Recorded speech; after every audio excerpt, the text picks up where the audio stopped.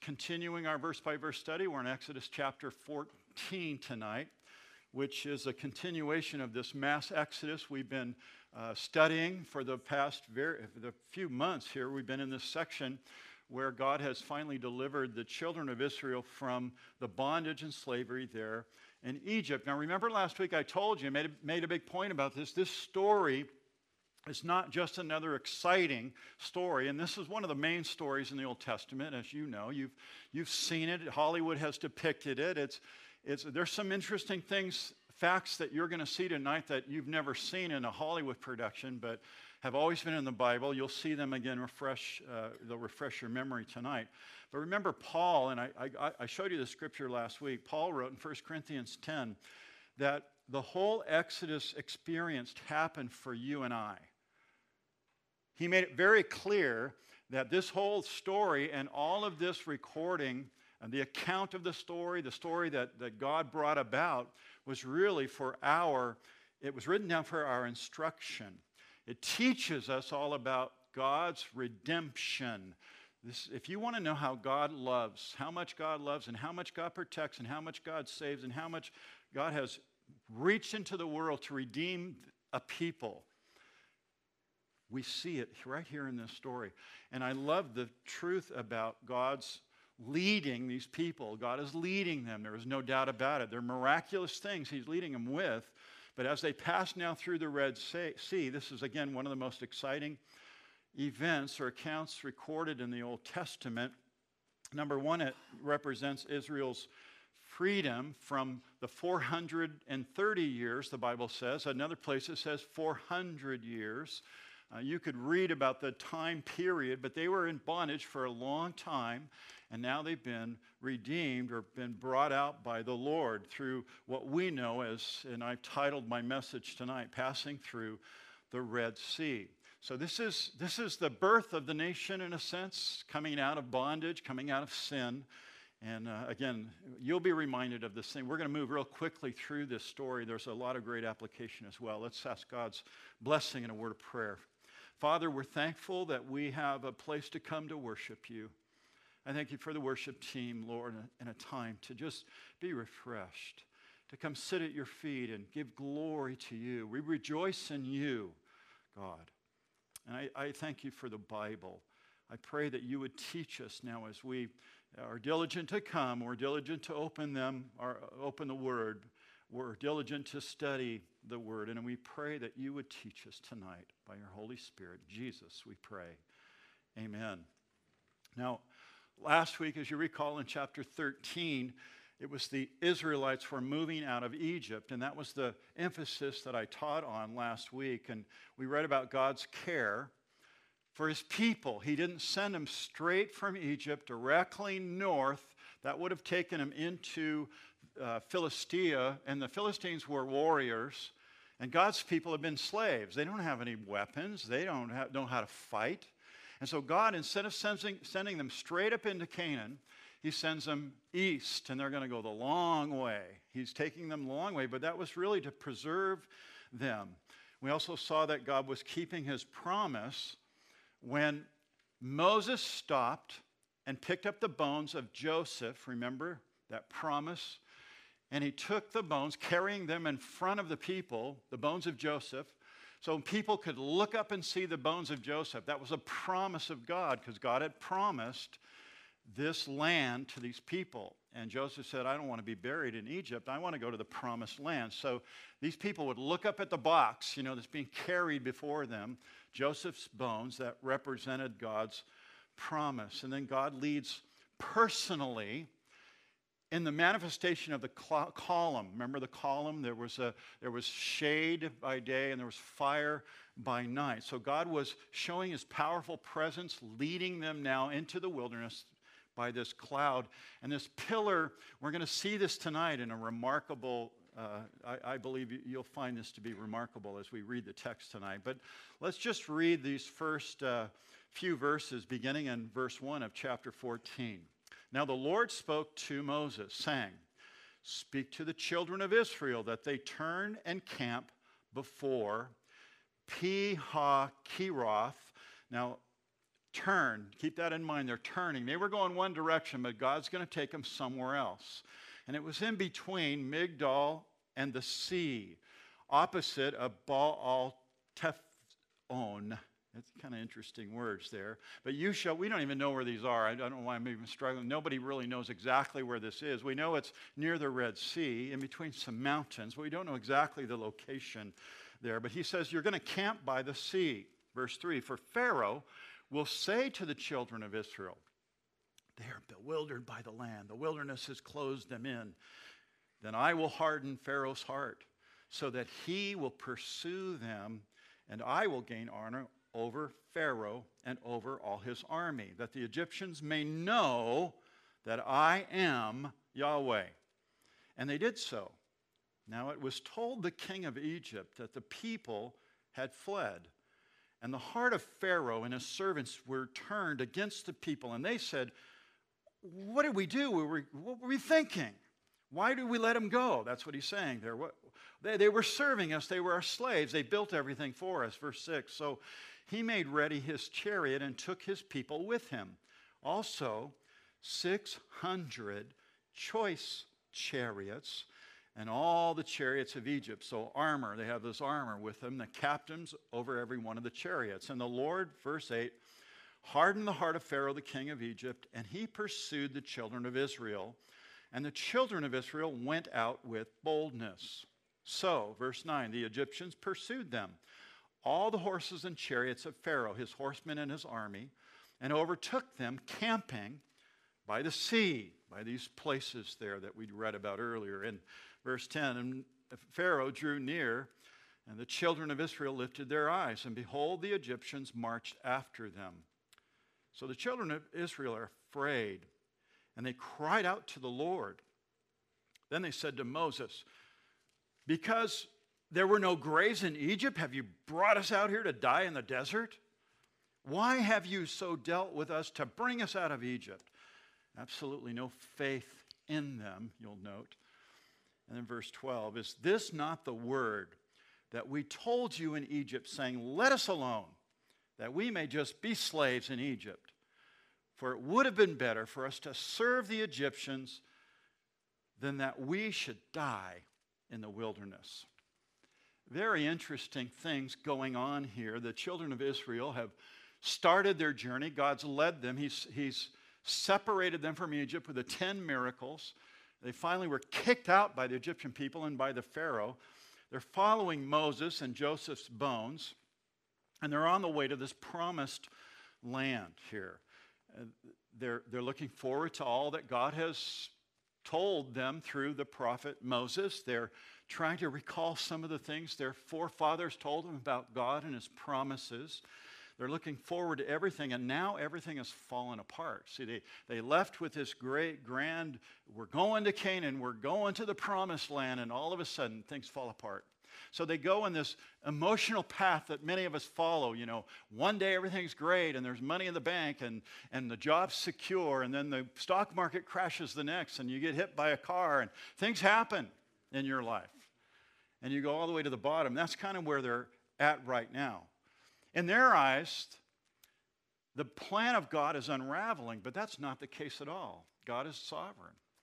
God is in control, and God is leading them, as we'll see as the story progresses. It's some beautiful things that we're going to read at the end of the story. But I'm just wondering tonight, have you ever been there? You ever been on the mountain and the high of you're doing the best you've ever done spiritually, and then a moment later something happens and everything comes crashing down. It unravels right before your very eyes. Unexplainable setbacks that make you wonder, what is going on, God?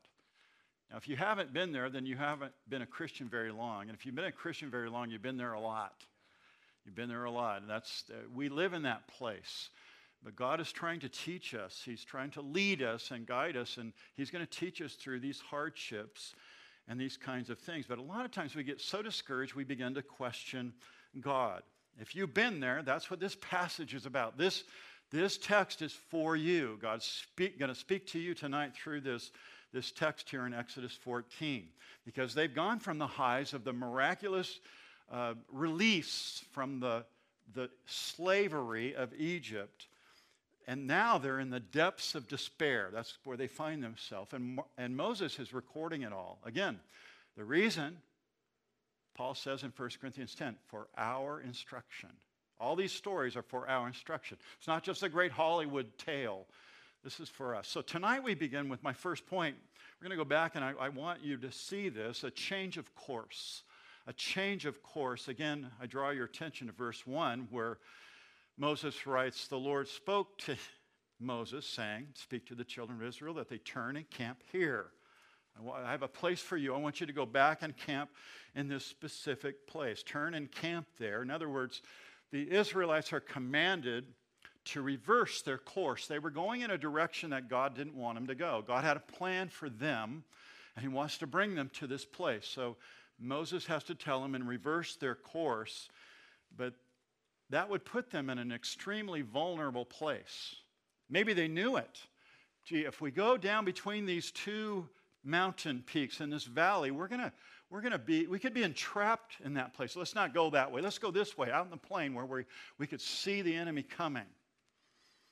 But God takes them back to this place where there's going to be mountains on each side, one direct route to Egypt, and then a sea right in front of them.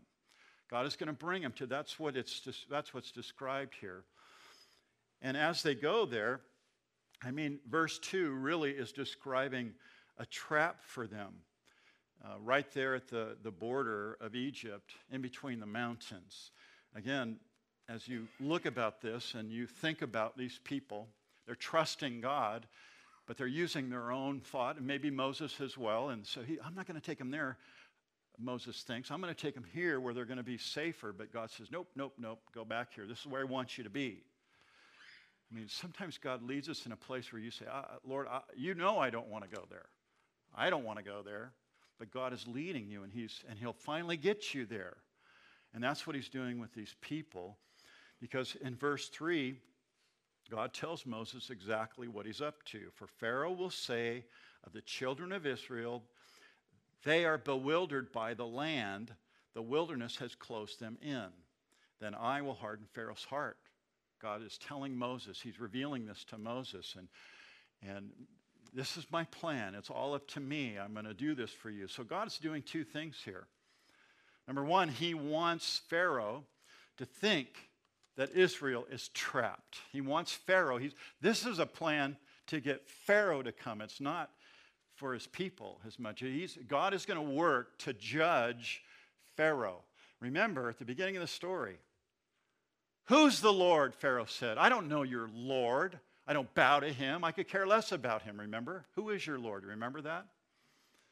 And all through the story, each one of the plagues, God is showing him who the Lord is with all his power over and over and over again.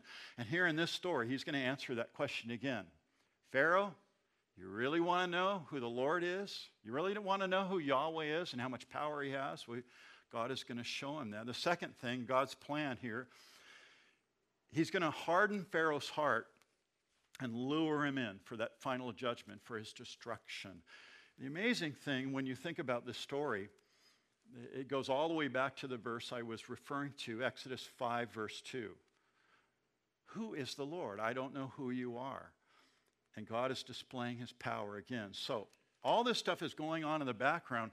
The 2 million Israelites have no clue. They don't know that God is working in Pharaoh's life. All they know is that they were going in this direction, and now Moses had told them that God says we need to go in that direction and go between those mountains and camp by the sea. That's really all they know. Let me give you an illustration. As I was reading this story, I came across this illustration. Things don't always go the way we expect, right? Things in life don't always go the way we expect. One cold, freezing night in Minnesota. I don't know if you've lived in Minnesota or not. Very cold there. There's a family. They're driving their dirty car. When you drive in the mountains or around snow, your car gets really dirty. You're going across road salt. You're going across the dirt on the snow. You guys know what I'm talking about. The snow gets all over your car. It just makes your car filthy, dirty, slush all over the side of the car. This family is driving, and they come across one evening, as they turn the corner and go down a street, there's a gusher. There's a broken pipe, and in the middle of the street, there's this gusher going up into the air. And there's a work crew that just arrived, setting up, and the father thinks, this guy is just like me. Honey, check this out. And he takes his car, dirty, just crusty, and got, icy mess all over it, and he drives right underneath this fountain of water. He's thinking it'll wash his car. And the kids are giggling in the back seat, and they're all laughing and thinking this is really fun. And the crew on the outside are looking, what's wrong with these knuckleheads, Well, as this water is flowing over the car, the family starts smelling something. That doesn't smell like fresh water. They discovered that they're underneath a broken sewer main. The water is splashing all over their car, and finally, they understand the problem. So Dad drives off, probably had frozen toilet paper and all kinds of other stuff on his car. Things don't always turn out the way you expect, is the point here. And in Exodus 14, again, God is working out his plan of redemption, but it's not going the way the people thought. God, wouldn't it be better for us to be over here strategically? And God says, no, I want you right there. That doesn't seem like, that's more of a trap. That's where I want you to be. Because God was doing something, they didn't understand it. Moses got the inside scoop from God. I'm doing this to lure Pharaoh in. I've got some unfinished business to do with Pharaoh. I'm going to judge. So, number one, my first point, a change of course. Number two, a change of heart. Change of heart, verse 5. Now it was told the king of Egypt that the people had fled, and the heart of Pharaoh and his servants was turned against the people. And they said, why have we done this, that we have let Israel go from serving us? So this is kind of like, meanwhile, back at the ranch, back in Pharaoh's court, they're having this meeting, this discussion is going on. And Pharaoh and his generals are saying, why did we do that? Why did we let our cheap labor leave? We had all this cheap labor, foreign workers, here in building up all our cities and tombs and all the stuff they were building there in Egypt. We must have been out of our minds to let them go. So they have a change of heart. They're going to go after the people. So they mobilize this army. Pharaoh and the generals, they mobilize their army. Verse 6, he made ready his chariots and took his people with him.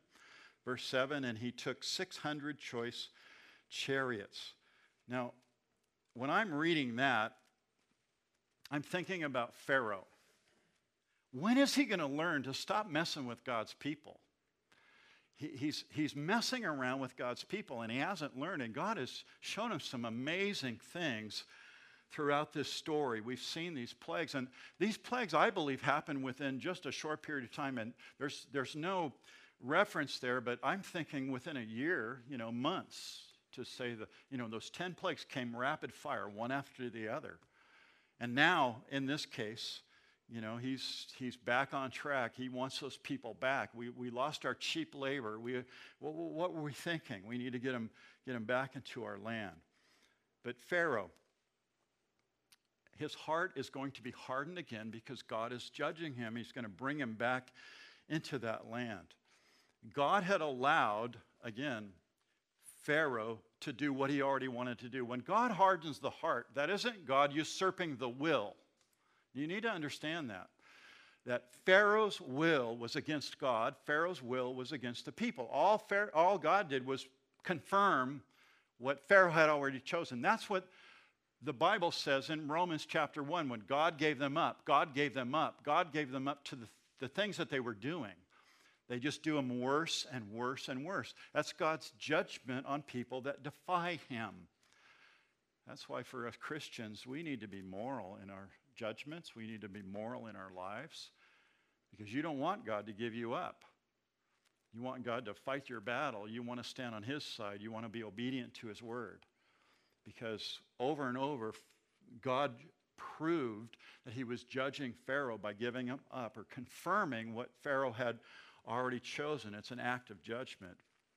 But again, the bigger picture in this story is that God is orchestrating, God is sovereign, God is working behind the scenes in all of these events. So when Pharaoh chases Israel, we're to understand that Pharaoh is now in God's trap. He's going to fall right into God's trap. God knows exactly what he's doing here. In verse 9, the Egyptians catch up with the Israelites. And they're within sight of the camp. Notice in verse 9, the Egyptians pursue the Israelites, all the horses, chariots of Pharaoh, his horsemen, and the army, and they overtake them, camping by the sea. So now they're in eyesight of the children of Israel here. And then again, this is exactly the place that God has brought the people of Israel to. Remember, they were going one direction, and God says no. He changed the direction, brought them to the certain place. And now the Egyptian army sees them. Maybe the Egyptian army even had the high ground, and they're looking down into the valley, and that's where the 2 million Israelites are camped, right next to the sea. I mean, everything's a setup for them. They're all proud about what they're about to do. They're gonna move in there, but it's God. God has brought them to that place. He's hardened the heart of Pharaoh, and Pharaoh is now right in this place. And God is going to reveal his glory. So we have a change of course, change of heart. Now we have a change of attitude. Look at verse 10. And when Pharaoh drew near, the children of Israel lifted their eyes, and behold, the Egyptians march after them. Now they see the Israelites, 2 million of them are down there. They don't have weapons.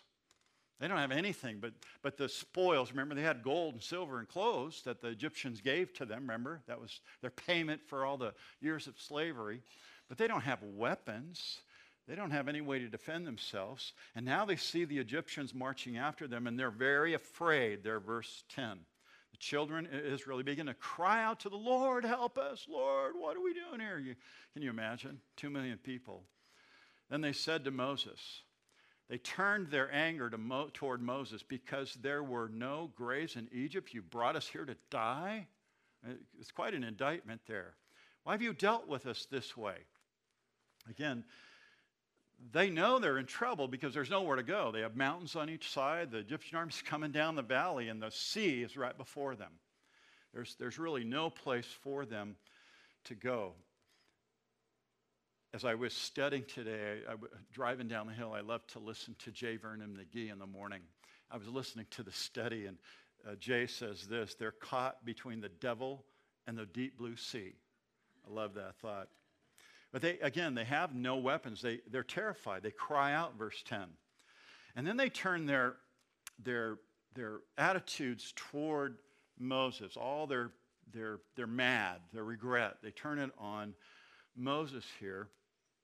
And again, when you think about what they say, were there not enough graves in Egypt, verse 11. It's a very interesting statement because even today, Raiders of the Lost Ark, if you're going to look for any kind of old object, you're going to go to Egypt. Why? Because it's so wonderfully preserved. It's dry in the desert. It's hot in the desert. And frankly, the Muslims destroyed everything in Iraq, in the old lands. So down in Egypt, there's some of the greatest finds and archives. And in the tombs, tomb raiders, in the tombs, there's the mummies of people. The Egyptians, they worshiped the afterlife, and they did the big tombs and pyramids and sarcophaguses and all of those things. They almost worshiped death.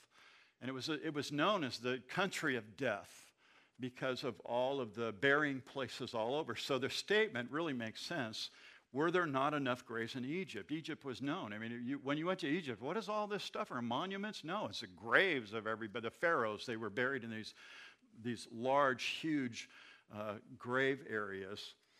So here they are. They're fearful. They're freaking out. And so they go to Moses and they say, did you bring us up here just to bury us in the wilderness, in the desert? Verse 12, is this not the word that we told you in Egypt, saying, let us alone? Didn't we tell you a long time ago to leave us alone and we'll just remain slaves?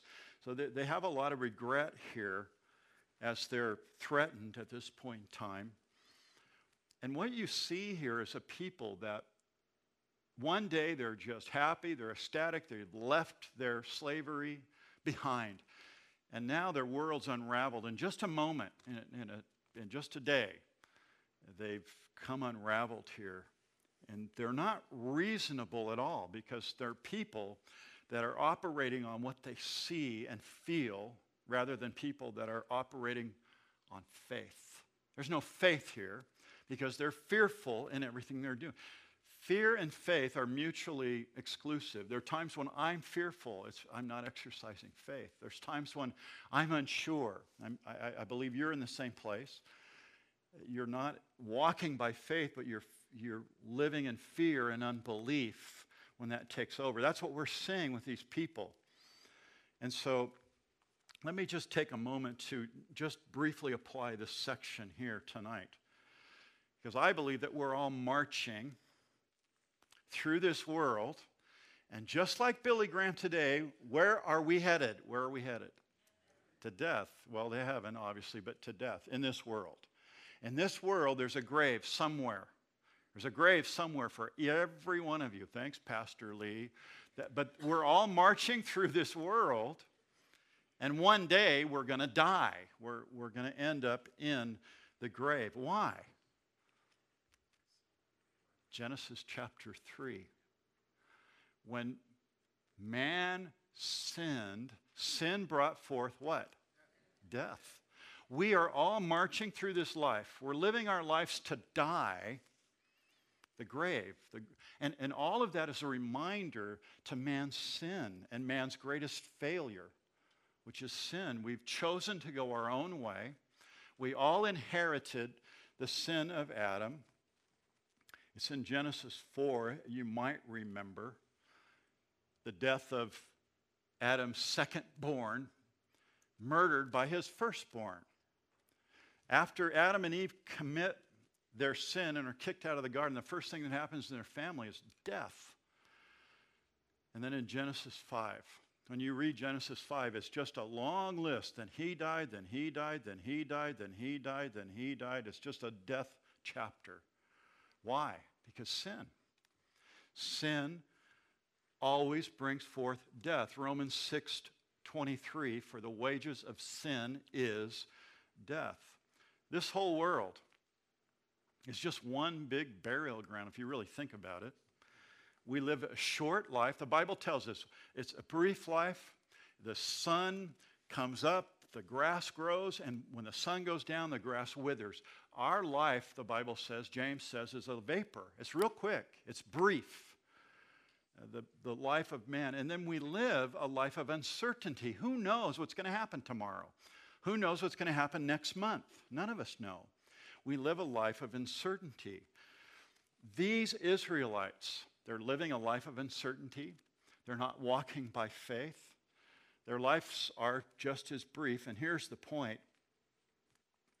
They will never get out unless God steps in. They are doomed, just like we are doomed, unless God stepped in. You and I would not have the lives that we have now unless God redeemed us. That's what this story is revealing. The great plan of redemption, God reaching into the world and saving man.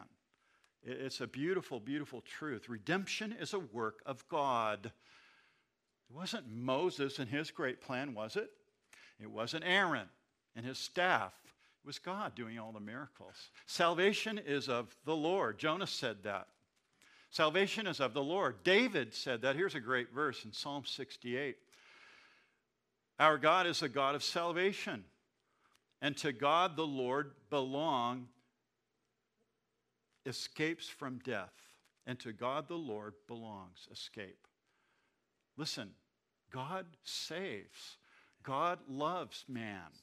Although man has fallen into this place of sin and death, and we're in an uncertain world day by day, but God has given us his promise, and God has reached in to redeem, and God has reached out and given us salvation. I love the fact that God is so loving, and he's reached out to you and to me, just like these children of Israel. He's got everything under control. He's going to save them, as we all know. The message of the New Testament, same message. Salvation is of the Lord. 1 Thess 5. Paul says, "For God did not appoint us to wrath, but to obtain salvation through our Lord Jesus Christ." That's speaking primarily of the church, but that's the message of the New Testament, that God saves. That's the truth. God saves. Salvation is of the Lord. And this story, again, the great story, what are we supposed to learn? What's the example? That God redeems. That God's a God of love, and he redeems. God has brought these people, the Israelites, he's brought them to a place where they are hopeless. There's nothing they can do. They're trapped at this point in time. And he's going to show them his power. Just like he showed them in Egypt, he's going to now show them this power. They can't escape. They have a sea in front, mountains around, the army behind. But God has brought them there. And God is going to show them his power. That's the story. God's redeeming his people. I don't know where you find yourself tonight. But God leads us to a place and we freak out. And we need to be faithful. We need to trust in the Lord with all our heart, Proverbs 3:5. We're not supposed to go by our feelings. We're supposed to walk by faith. Can't see it. Don't understand what's going to happen tomorrow, but I know my God loves me. I know the promises he's given to me. And again, he's redeeming his people. So far in this story, let me recap. A change of course, change of heart, change of attitude. And number 4, a change of perspective. Look at verse 13 again. Moses, big announcement here that Israel's about to learn something. And Moses said to the people, "Do not be afraid. Stand still and see the salvation of the Lord." I was talking to one of the staff members about that today. What a message. I hope that encourages your heart, just reading that. Stand still. It's your fault, Moses. I can't believe it. They're going to come and kill us. They're freaking out. That's what's going on. And what does Moses say? Stand still. Oh, but my finances, Pastor Lee. I'm not sure about the future. What about a husband for myself or a wife? I've got all these things, these plans I want to do, and I'm freaking out, and nothing's going to my plan. Stand still and see the salvation of the Lord, which he will accomplish for you today. For the Egyptians whom you see today, you shall see again no more. I love that verse. That's just such a fantastic truth there. And there's 3 things that Moses says in verse 13. Number 1, don't be afraid. When it comes to your life as a Christian, you've committed yourself to Christ. You're walking in the Lord. You might not know the whole Bible. You're still to walk by faith. And God will lead you into places that bring fear. God will lead you into places that are, you're unsure. But he's always with you. He's never left you. And so this first word, do not be afraid. I've heard it said, fear God and you have nothing else to fear. Think about that. We need to fear God. Moses believes that God is going to work another miracle. That is what he's conveying to the people. Don't be afraid. And secondly, Moses says, stand still and see the salvation of the Lord. Stand still. Stand right where you are and just get ready. God has something here. Don't fight. Don't run. Don't leave. Just stand.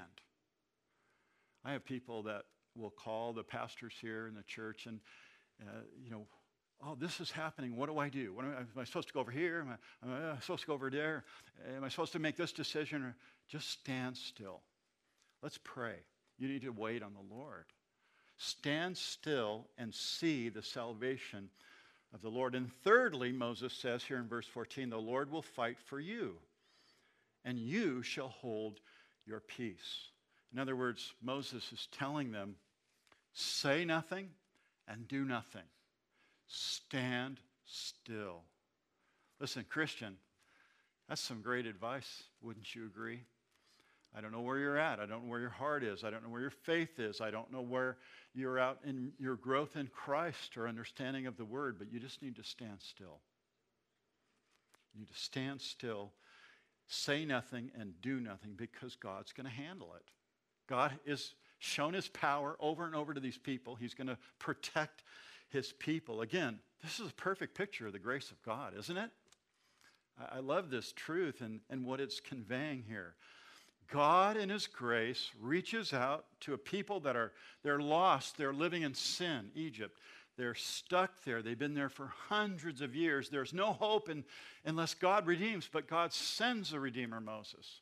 And God powerfully redeems through the miracles that he does, the 10 miracles. And he's going to do it again.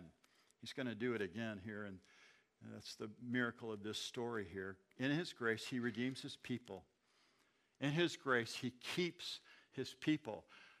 His role is done. He's doing the work. Our role is to stand still. Our role is to walk by faith. Our role is to trust in the Lord. Again, Proverbs 3, 5, and 6.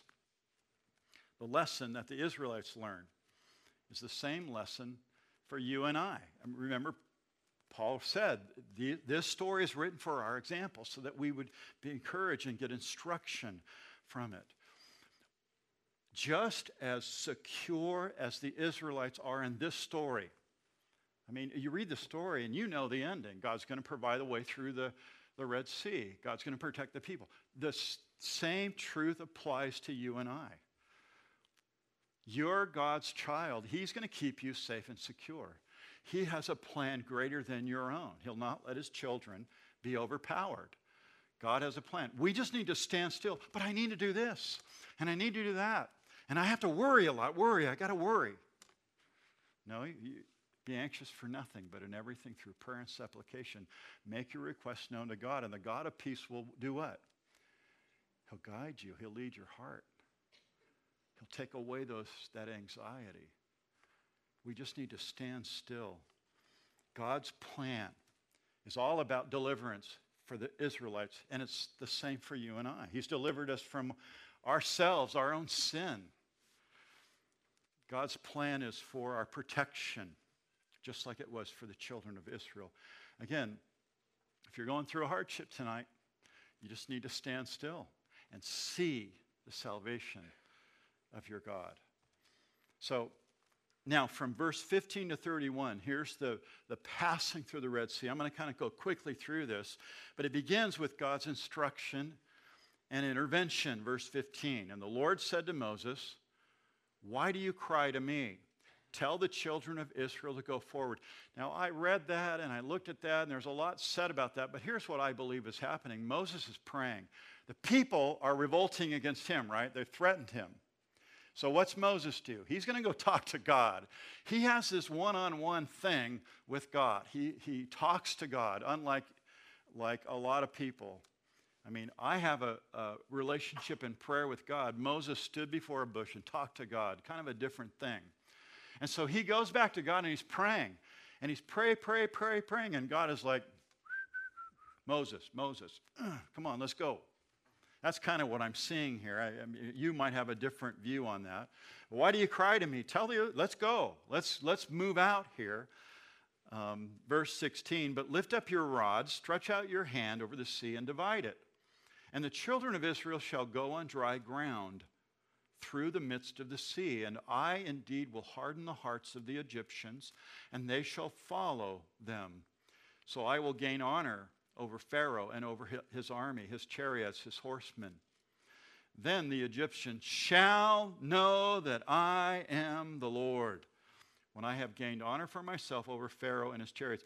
He's going to gain honor. And how is he going to gain honor? Because they're going to look at God, and they're going to look at the water and go, oops, finally, they're going to receive their judgment and understand. And the angel of the Lord, verse 19, who went before the camp of Israel, moved and went behind them.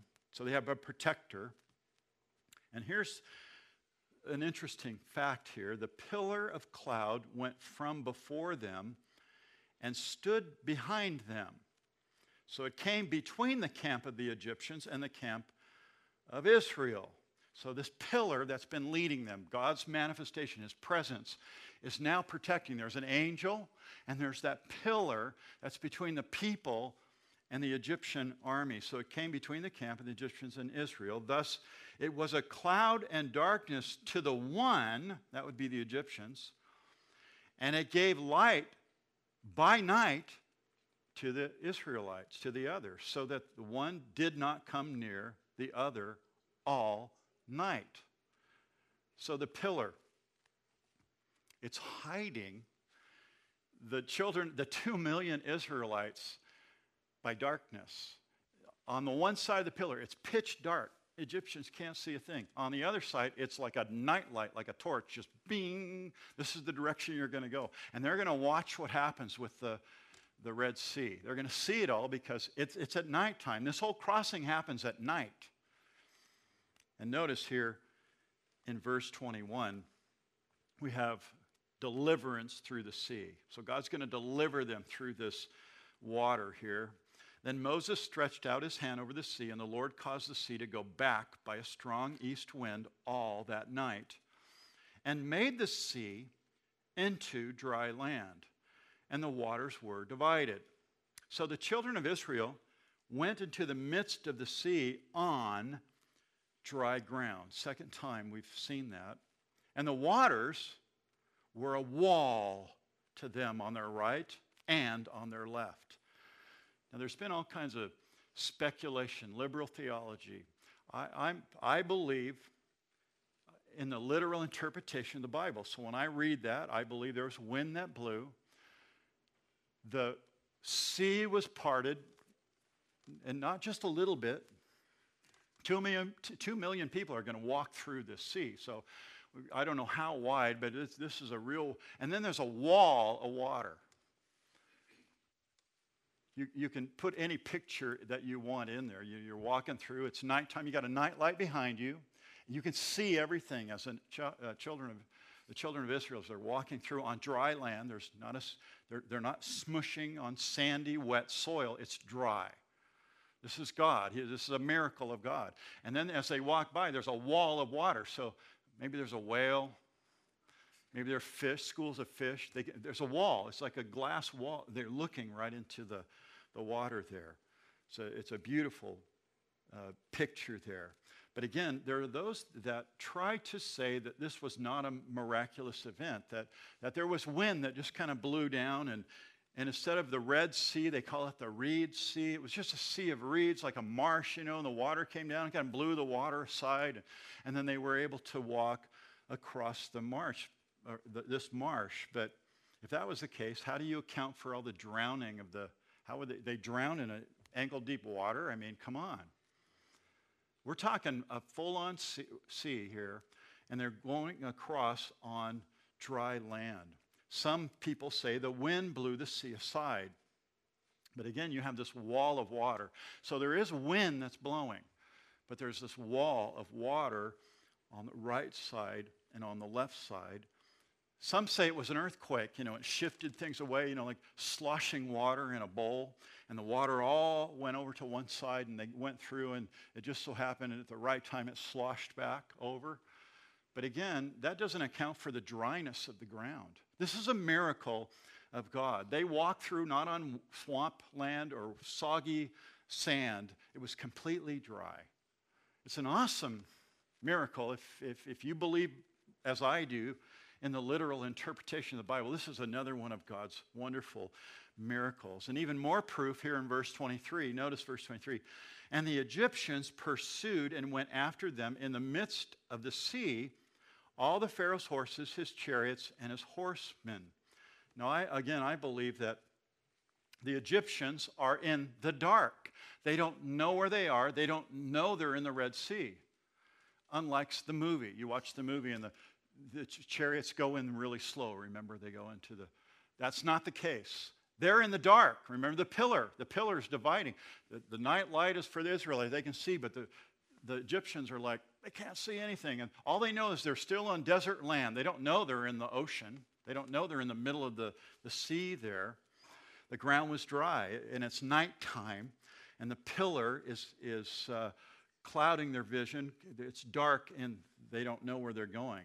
They're in hot pursuit. It wouldn't have been hard. Think about this. How would they follow them? Where would they go? How did they know where to go, the Egyptians? They got 2 million people in front of them. They're dropping stuff. They're kicking up dust. They're leaving footprints. It wouldn't have been hard to follow 2 million people Again, and they are focused on their pursuit, but it's dark, so they're like, they're going this way, and they would run, and there's some more tracks, and they keep going, but they don't know they're in the middle of the sea. And then the sun comes up. That's when they know the power of God. The sun comes up. Can you imagine the horror of these Egyptians? They're in the dark, following, and all of a sudden the sun comes up, and it's like, there's a wall of water all around them. And the Egyptians are safely on the other side. And they can't go back. They're too far. I mean, that's really, I think, someone said they really did get in over their heads this time. Verse 24, now it came to pass in the morning watch, it's morning now, it was all night long they were out there, that the Lord looked down upon the army of the Egyptians through the pillar of fire and cloud. Remember, that was the manifestation of God. So he looks into this fire and cloud, this pillar, and he troubled the army of the Egyptians. First, he took off their chariot wheels. So for some reason, their wheels start falling off their chariots. So they can't move quickly now. So they drove them with difficulty, and the Egyptians said, let's flee from the face of Israel. Why? For the Lord fights for them and against us. They realize what's going on. Supernatural things are happening, and it's too late. It's way too late for them. Then the Lord, verse 26, said to Moses, stretch out your hand over the sea that the waters may come back upon the Egyptians. I always wonder about Moses. What do you think? You think he's thought, I'm just going to wait. I'm going to wait. I want to see him, I don't know, I'm just thinking about Moses here. He has this, he was praying, remember, when the plague started. He prayed and the plague started. He stopped praying and the plague went away. All the plagues follow the same thing. So God has allowed him to be in charge here. He says, okay, when you lift up the staff and put your hand out, that's when the sea is going to collapse on the Egyptians here. And so Moses stretched out his hand, verse 27, over the sea. And when morning appeared, the sea returned to its full depth while the Egyptians were fleeing into it. So the Lord overthrew the Egyptians in the midst of the sea, and the waters returned to cover the chariots, the horsemen, and all the army of Pharaoh that came into the sea after them. Not so much as one of them remained. All of them were wiped out, completely annihilated, the whole army. But, verse 29, the children of Israel had walked on dry land in the midst of the sea, and the waters were a wall to them on their right hand and on their left. So the Lord saved Israel that day out of the hand of the Egyptians, and Israel saw the Egyptians dead on the seashore. Thus, Israel saw the great work which the Lord had done in Egypt. So the people feared the Lord and believed the Lord and his servant Moses. The same ones that said, we should go back to Egypt. Are you going to leave us out here to die, Moses? They're like, okay, Moses, we're going to listen to you. Again, this whole account of the Israelites going through the Red Sea, it reminds me of the facts that things are not always as they seem. I don't know what you're going through, but things are not always what they seem. You might see Pharaoh's army. You might see yourself trapped. And it might be a financial trap. It might be a physical illness or trap. Stand still to see the salvation of the Lord. Trust in the Lord with all your heart. Lean not unto your own understanding, and in all your ways acknowledge him, and he will direct your path. Christian, you need to listen. Listen to the word of the Lord. Put your faith in him. Don't be fearful. God's plan is always greater. The people were fearful. They weren't filled with faith. They're filled with faith now. And next week in chapter 15, they sing this glorious song, the Lord has thrown the horse and rider into the sea. We'll get that next week. A beautiful story, a wonderful song. But tonight, I hope that this story, as Paul even says in 1 Corinthians, has been an example and will give you instruction to get through whatever it is in your life. Let's pray. Father, I thank you for the word tonight. What a glorious story. And Lord, the fact that you redeem your people, the truth about this story and how it really pictures our redemption as well. How we thank you, Lord. How we praise you. You're so good to us, Lord. But there are times when we are fearful. There are times where we're shaken. And I pray, Lord, tonight for any here that are struggling in that area. It could be so many different things even tonight, Lord, but I just ask that they would hear your Holy Spirit bringing encouragement.